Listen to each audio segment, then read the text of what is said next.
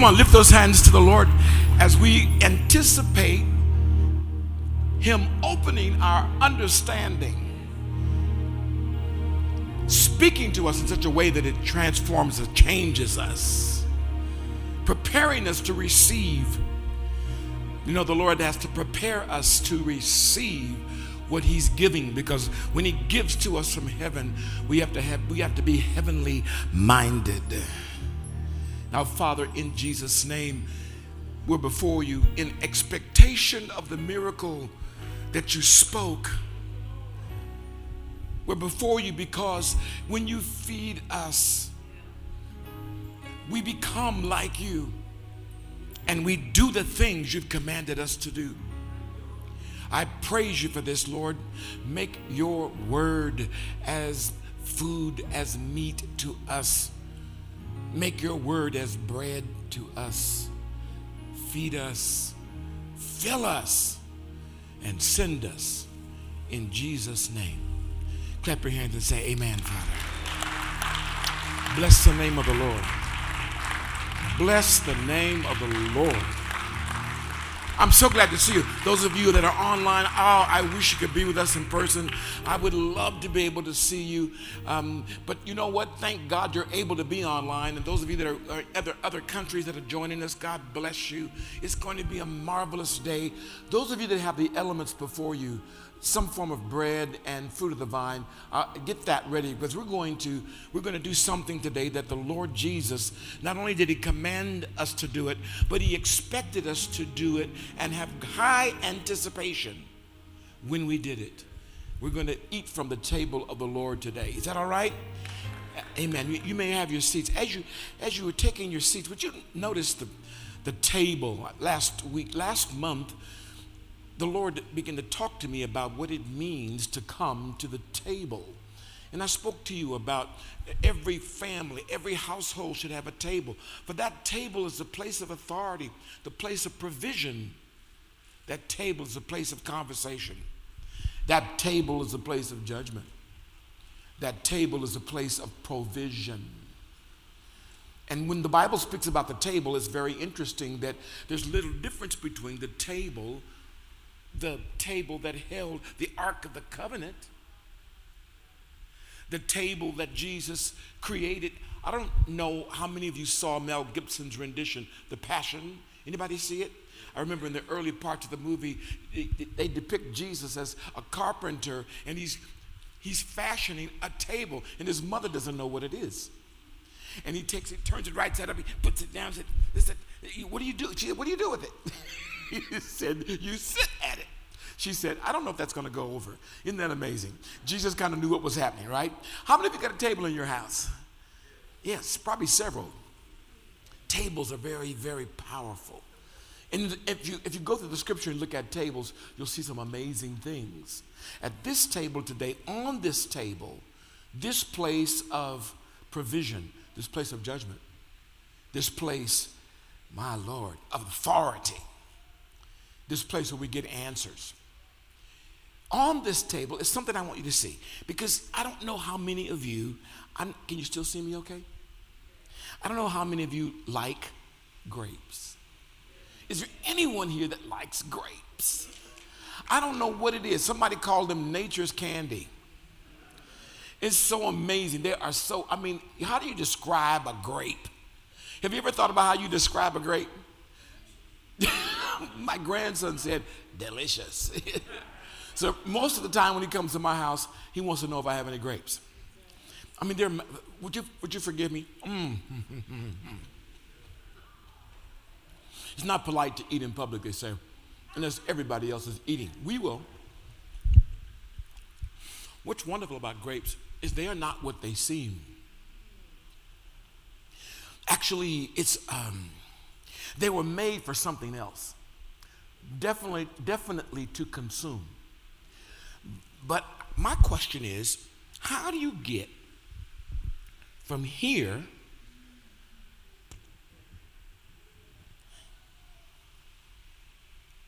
to here?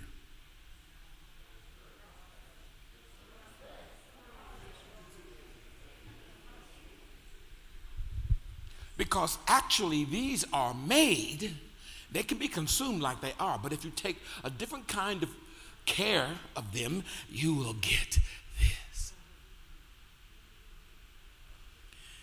I understand how sensitive the subject of wine and alcohol is in our culture, in our country, because the abuse of it is rampant. But you should know that in the scripture, it speaks often of wine. In fact, if you did a study on wine, it would blow your mind. From the Old Testament right through into the New, it's there in abundance. Even Jesus centers his speaking around wine. He even tells a parable of a nobleman who went and bought himself a field, and in that field he had a vineyard and built a wine press and built a trough and hired it out because he knew it would make money. And he's making an illustration about the kingdom of God. All through the New Testament, he speaks about wine. It's an amazing thing. Ask yourself the question, how do you get from grapes, which are wonderful, to, and this today is not wine, it's grape juice. There's a great debate in the Bible. It's a great debate among theologians whether it was actually fermented or not. I think it's kind of a mute discussion, since in those days, if you were going to keep it for any time at all, it would ferment. Hello. Now I know none of you touched the bottle, but for those of you that might have something in your refrigerator already today, isn't it amazing that the type of wine you get is commensurate to the type of grapes that it comes from? Grapes grow on vines, am I right? If you want to hear a powerful, powerful word from Jesus, read John chapter 15, and he will give you the blessings of the vine. It is amazing. And he talks about you and me. He compares you and I to this.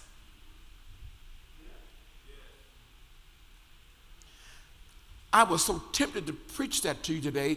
I believe I'll save it, because I have something that I believe is more pressing.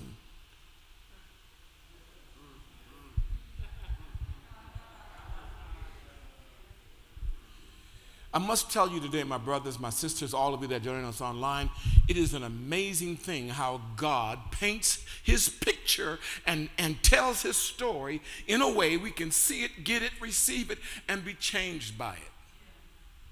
The table itself is a story, and one of the most telling of the stories is the cup that Jesus has in his hand. He says, take this cup and share it among yourselves. All of you drink from it. For it is the cup of the new covenant in my blood. And it's the first time in the New Testament you see blood and wine mentioned. See, blood and wine, they actually roll together in this whole scenario and story of what happens from grapes to the cup. And Jesus pulls it all together when he tells his disciples, come, every one of you, they are all reclined, and he does this with them all the time. But this time, he changes it by the words he speaks. And he said, take this bread. He broke it, and he gave it to each of them. And he said, this cup, take it. It's amazing when you read the four Gospels, three of them. In three of them, he's very descriptive. He said, give this, take it. He gives it to them, and he says this is really awesome. Share it among yourselves. Wow. He wanted everyone in that circle to partake. They understood the words covenant. Unfortunately, today, we have to reteach them, re-educate ourselves as to what covenant is. We know that for very few people stay married today. If they understood what covenant was, it would be very different. And Jesus said, this is the cup of the new covenant in my blood. Now, the two things I want you to understand about grapes and about wine presses. In fact, I thought somebody was playing something. That was wonderful. I thought somebody was playing. Did you hear some notes? Oh, it was a phone. Oh, bless you. I was going to say, play on, play on.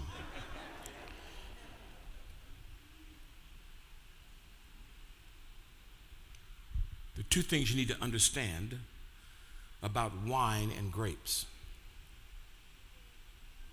If you eat this grape like it is, you take it, you pick it, you wash it off from the chemicals that keep the bugs from eating them. You wash it off and you can consume it. You can put it in the refrigerator.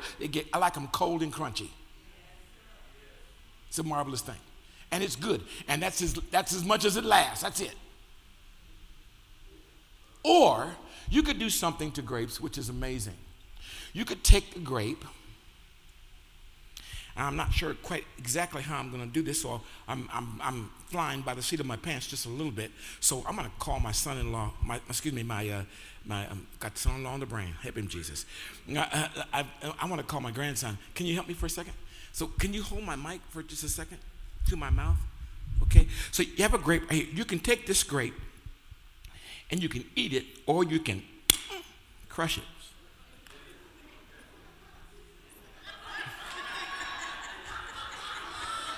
Did it get you? A little bit.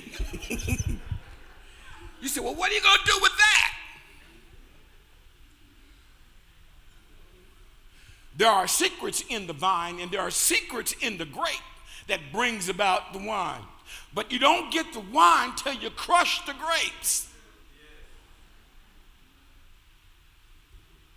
I mean, you don't have to crush them. You can leave them alone like they are. But if you choose to crush them, by the way, you don't blend them, because if you put them in the blender and you let them sit, they will be like vinegar.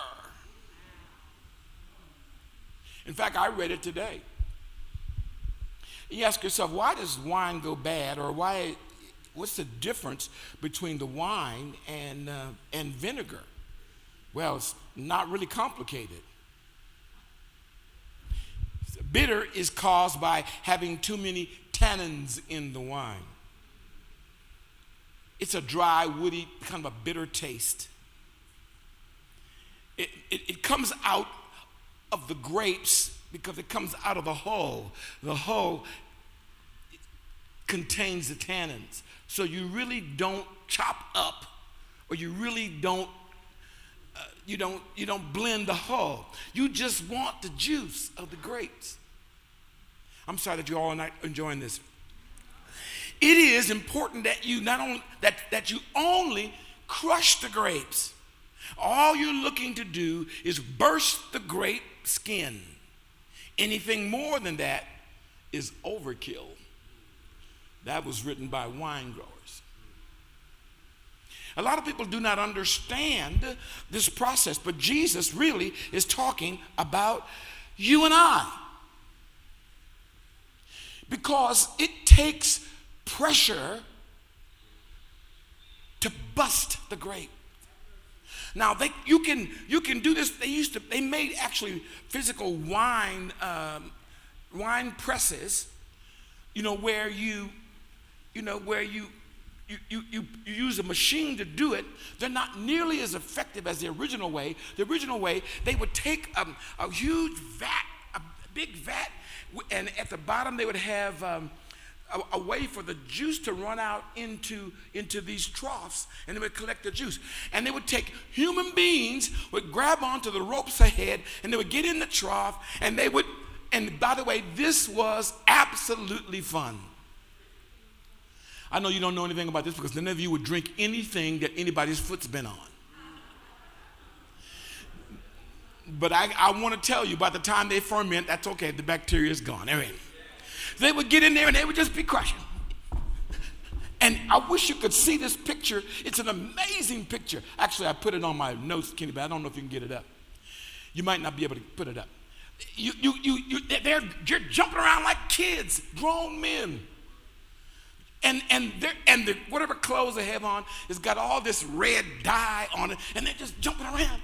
And the grapes are being crushed, and the juice is collected and then fermented on purpose. Can I tell you something?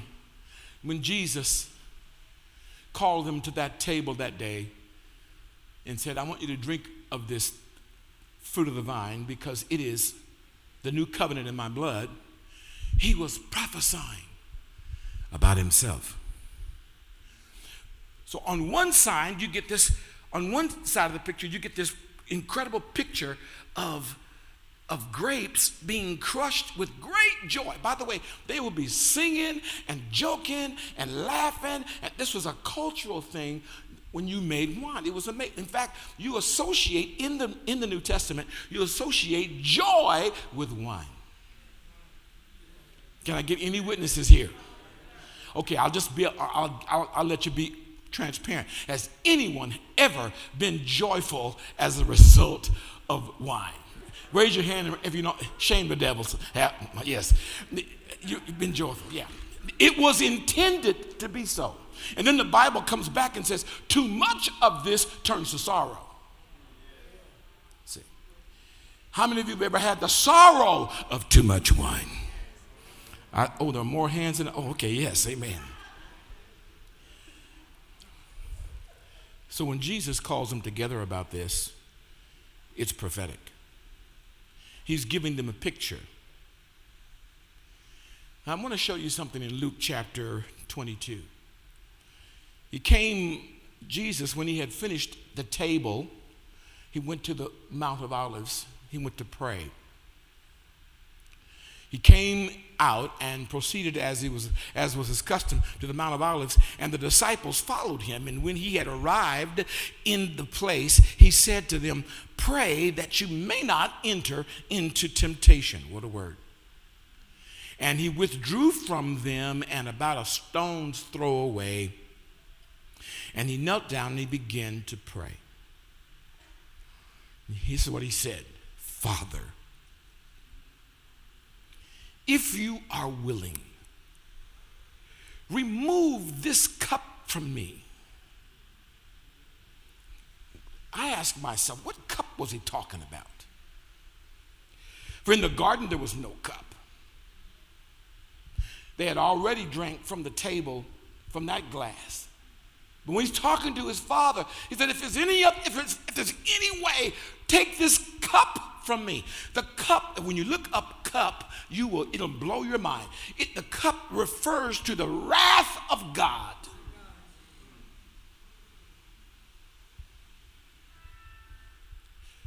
He is treading out the grapes he's treading where the grapes of wrath are stored. When we sing that song, glory, glory, hallelujah. And it's no joke because, in fact, let me read it for you in Revelation. Some of you think it's an amazing verse. In Revelation chapter 14, it says, put in your sickle, talking to the angel, put in your sickle and gather the clusters from the vine of the earth because her grapes are ripe. So the angel swung his sickle to the earth and gathered the clusters from the vine of the earth and threw them into the great wine press of the wrath of God. And the wine press was trodden inside the city, and blood came out from the wine press up to the horse's bridle for a distance of 200 miles. The picture is God. The picture is the righteousness of God overcoming and payback. Look at your brother, say payback is a mug. This is one reason why you want to live right. This is one reason why when you come to the table today, you want your heart to be right. This is why you must understand that all the injustice that is going on, I promise you, God will take care of that. It is interesting how the Bible pulls together the wrath of God with the pressing and the crushing of the grapes.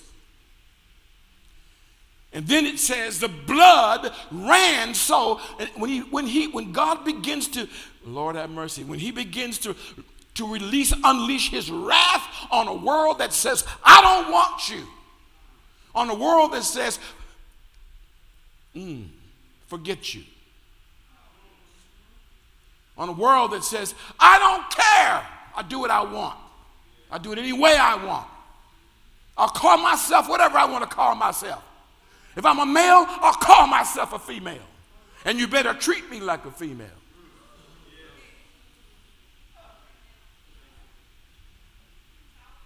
If I'm a female, I'll call myself a man, and you better treat me like a man.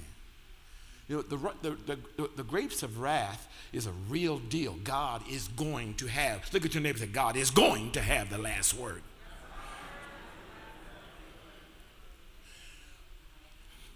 God is going to have the last word. His wrath will eventually be poured out for every baby that we flush down the toilet. His wrath is going to be poured out. For every child that we aborted.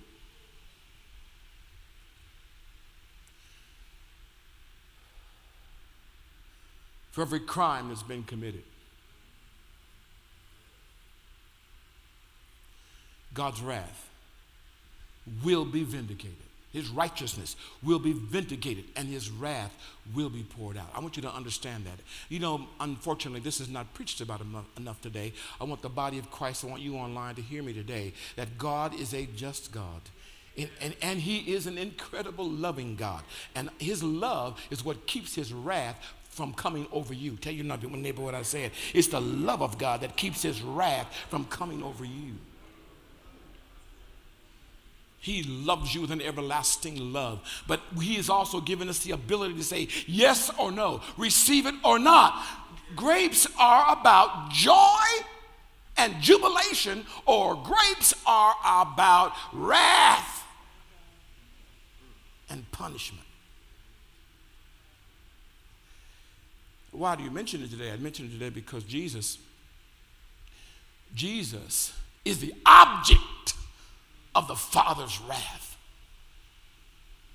Jesus is the answer to the Father's wrath. His complete and utter destruction comes upon Jesus. It's quite amazing when he's at this table and he knows what's about to happen to him. And he goes into the garden, he starts praying, Lord, if there's any way to let what is the cup? The cup is the result of every sin that has ever been committed. It is the dregs of everything that we have done against God and against ourselves. It is the epitome of retribution over every sin, thought, word, or action that's ever been committed. Oh my God. So Jesus says, he said, this is the cup of the new covenant. Take it and share it among yourselves. And they are drinking, and they don't really get it yet. The Lord is very prophetic in this because he knows they're going to understand once he plays out the full drama. But he does it before time so that when the drama is finished, they will remember and they will practice. So the Lord, he's by himself, a stone's throw away, calling out to the Father, and he's crying with such anguish. The scriptures attempt to let us understand what that is. It's very difficult in language to betray the intensity of what he was going through in those moments in prayer. Will you read it for me? Maybe your heart can catch it. There's my music. Maybe you can catch it. Make the music commiserate to the words. Yes. So he's in the garden. Are you there, saints? And he's praying. Are you still there, saints? And when he says, take this cup from me. I don't want to drink this cup, something in him, flesh. I don't want to drink this. It's the inevitable anticipation. How many of you knew you were going to get a beating and it was going to be a good one? And the worse than the beating was waiting to get it. Anybody know what I'm talking about? Just wait. You just wait right there. Oh, Lord Jesus. Or worse than that. In our household, wait till your daddy comes home. Now, some of you don't know what that is, but I know what that is. And you have never felt anything in your life until you felt the wrath of Walter James Johnson. Jesus was in anticipation of the cup of wrath poured out. And he said, he told them, drink it, take it, each of you. And here now Jesus has this. In fact, the disciples are arguing among themselves, who's going to be first in the kingdom? I'm going to be first. You're going to be second in the kingdom of God and God's government. I'm going to be the vice, the vice president. Well, I'm going to be the secretary. Well, they're arguing among themselves. And Jesus says to them, he says, you don't know what you're asking. Do you know what you're asking? He said, are you able to drink the cup that I'm about to drink? And they said foolishly, we are.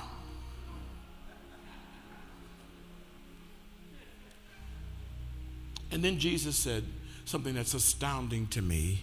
He says, come on, you know the words. What does he say? What? Not my will, but what? Your will be done. Now the angel from heaven appeared to him, strengthening him. Why did the angel have to strengthen him? Because he was pouring out all the strength he had as a human being, not as God, as a human being. He is God, acting like a man. So you can be a man, a woman, acting like God.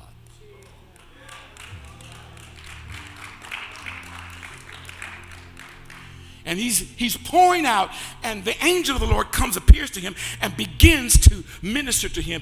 And the Bible says in verse 44, and being in agony, he was praying very fervently, and his sweat became like drops of blood falling down to the ground. What kind of pressure is that?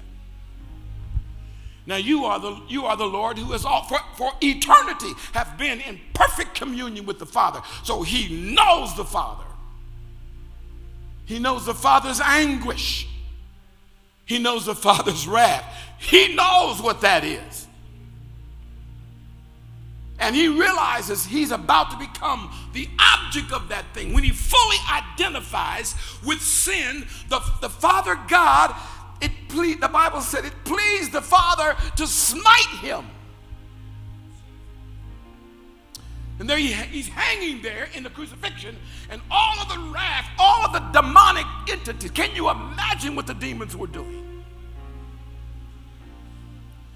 He's anticipating that in his prayer.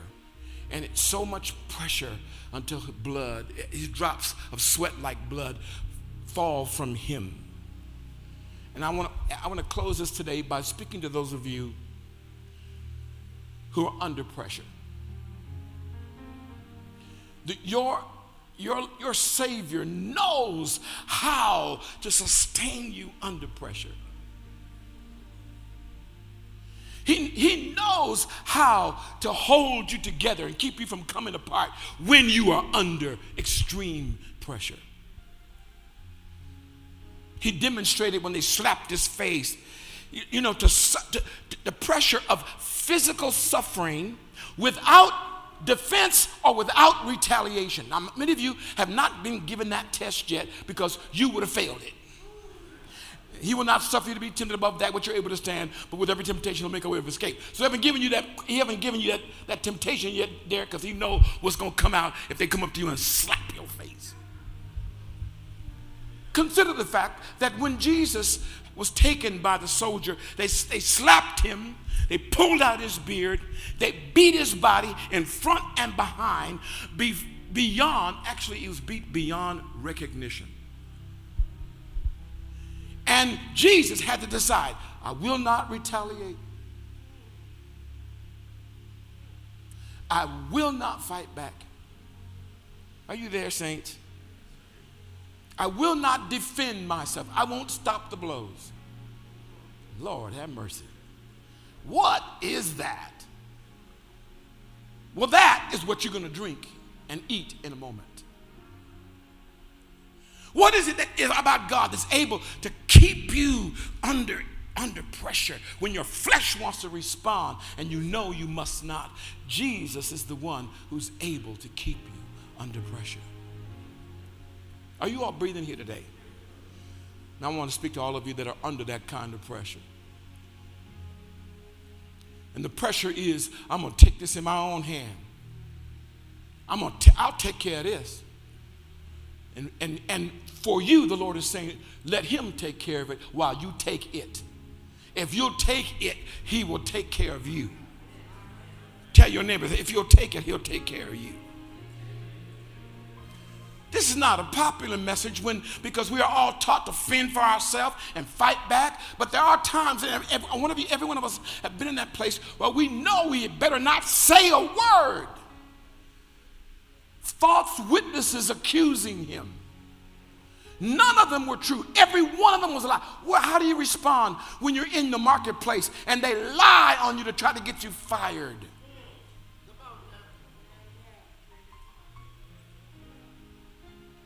I want you to drink of this cup today, that God may give you the strength, his strength, we use this term, to man up, to woman up under pressure.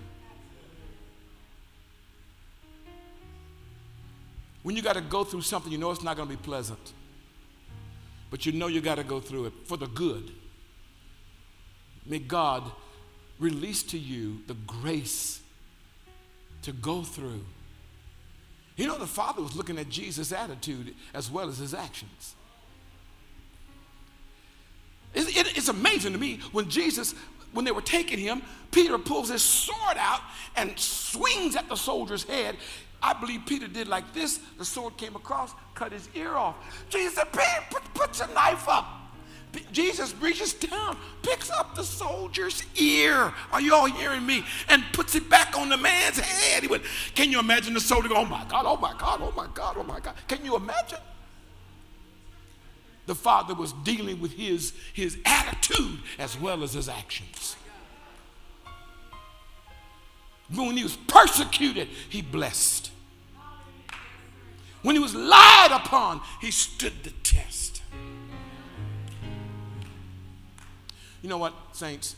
God wants to promote you, and many of you can't get the promotion yet because you have not passed the test. You've tried to deliver yourself by your own mouth. I'm talking to somebody right now. You've tried to straighten it out yourself. Wait a minute. No, actually, you should have just shut up. That's kind of brash, but it's true. I got to hurry. I'm way past my time. Not only does he want to help you stand under the pressure of facing something physical. Some of you need some changes to happen to you physically, but you won't go to the doctor because you're afraid of what you're going to be put through in order to bring healing to you. And the Lord can heal you instantly, but he may not choose to do that. He may choose to get healing through some other means, and that other means might be your own physical discipline. It might mean the hands of somebody else. You need the faith, and you need the strength to go through that. Some of you would be better now, today, if you just went through the rehabilitation, but you won't go through the rehabilitation because it hurt. I want you to receive and drink today what you need to go through that. I'm not talking about a miracle of taking away your pain. I'm talking about a greater miracle of keeping you in the midst of your pain. I said, Bishop, I don't want to hear that. Hear it, because many of you've not been healed because you've not been willing to go through. I'm talking to you online. You've not been willing to go through what God demands for you to bring that healing about. He will heal. Sometimes he doesn't choose to take a miracle to heal. Okay, I got to hurry. Okay, you don't have to tell me if this is real for you or not. Just say, thank you, Jesus. What kind of pressure? The pressure of betrayal. I want to speak to those of you for a moment that have been betrayed by people you love. To be betrayed without criticism or rebuke is an amazing grace. And the Lord Jesus procured that for you and I. Nothing hurts worse than betrayal. Because It hurts because you love. See, when you love and someone hurts you that loves you, you love. When they hurt you, it's even deeper because you've allowed them in your heart, in your life. You've allowed them in your trust. Are you breathing? When Jesus is there praying and the angel ministers to him, because he's going to have to go through more than that garden. All of his disciples left him. His own family didn't believe him, except for his mom. Some who followed in the beginning turned on him. Lord, help me today. He did not go, he didn't play the race card. Are you all there? He realized that I must suffer this. I'm going to speak to those of you that need it today. You need that. You need, when you drink this cup today, I want you to drink the healing of your soul from the deep pain of being betrayed. I want you to allow this fruit of the vine as his blood to give you the power to heal completely, so that all that's left is a little scar that doesn't hurt at all. The scars that'll remind you how able God is to bring you through. Right, with that right there, I want you to bow your head right there. But some of you need that miracle today. You've been carrying it too long. It's one of the reasons why you've not entered into a meaningful relationship, because you don't want to get hurt again. It's why you haven't opened your heart to other people to let them in, because you know instinctively, if I let people in my heart, they also have the ability to hurt my heart. And you can stay closed off, but you can also be lonely, miserable. And I want you, in the name of Jesus, to open your heart today. Jesus knows what it is to be betrayed. Look Peter right in his eyes. And Peter said, I don't know the man. And when he saw Peter again, oh, he welcomed him. He said, Peter, you love me. Peter, you love me. Peter said, Lord, you know I do. Then the Lord Jesus gives Peter his destiny. Holds nothing against him.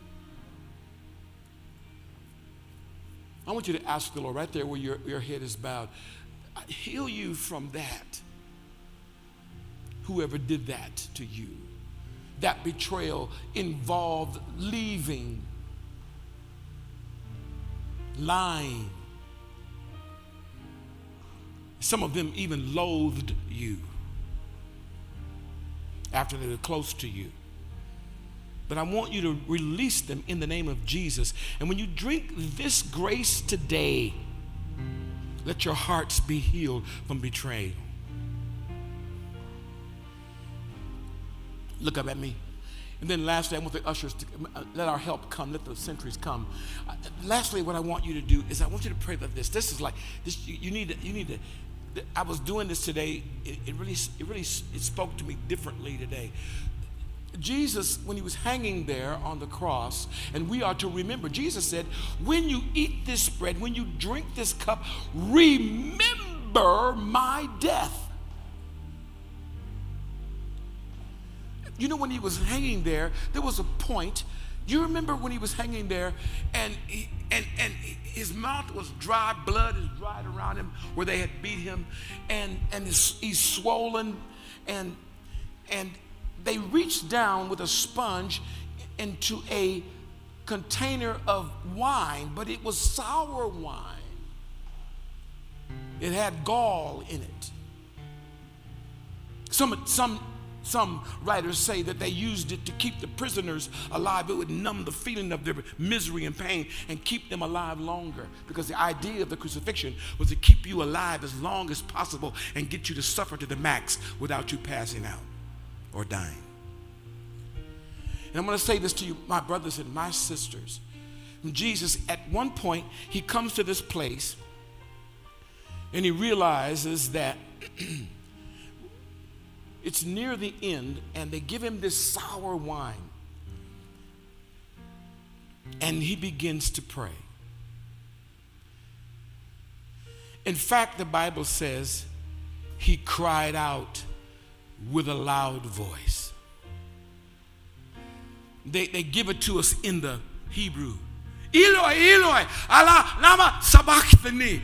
Father, Father, why have you forsaken me? When full identification came on the cross with your sin and mine, the Father, Lord have mercy, I don't even know my mind can conceive this. The Father had to cut the ties.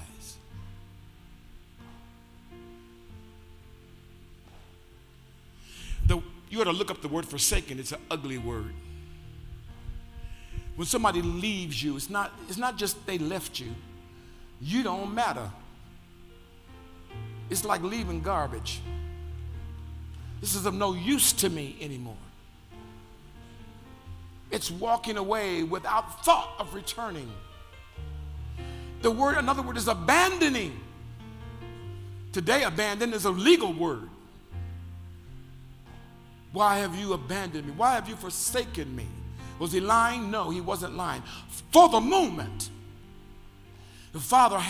Jesus had to suffer everything that was coming to us. Tell your neighbor, he suffered everything I should have suffered. Come on, tell him. He suffered everything I should have suffered. The Bible says, after he said, why hast thou forsaken me? Then it says, then he hung his head and he gave up the ghost. He died. I thought it was kind of amazing that the last thing that he suffered was abandonment. I did find the clip, by the way. So Jesus had to suffer everything. I'm going to save the rest of it till later because we're past our time. As you bow your heads, I want you to ask the Lord, ask him for any of these today. Betrayed, forsaken, any of these today. Ask the Lord to bring healing to your life. And those of you that are suffering you're suffering from sickness. You know, the Lord comes to one of two things: absolutely heal and remove the suffering, or sustain you while you're going through it to the other side. In any case, it will all be resolved. Some of it's not resolved immediately. Some has a season. Just like grapes, when they are crushed and the juices come, they are fermented. There's a season. Some of you need grace to go through that season. And Father, I thank you and I praise you today in the name of your Son for making these things our possession. Thank you, Father, when we drink, when we eat, we become like you. I thank you for it in Jesus' name. Everyone said amen.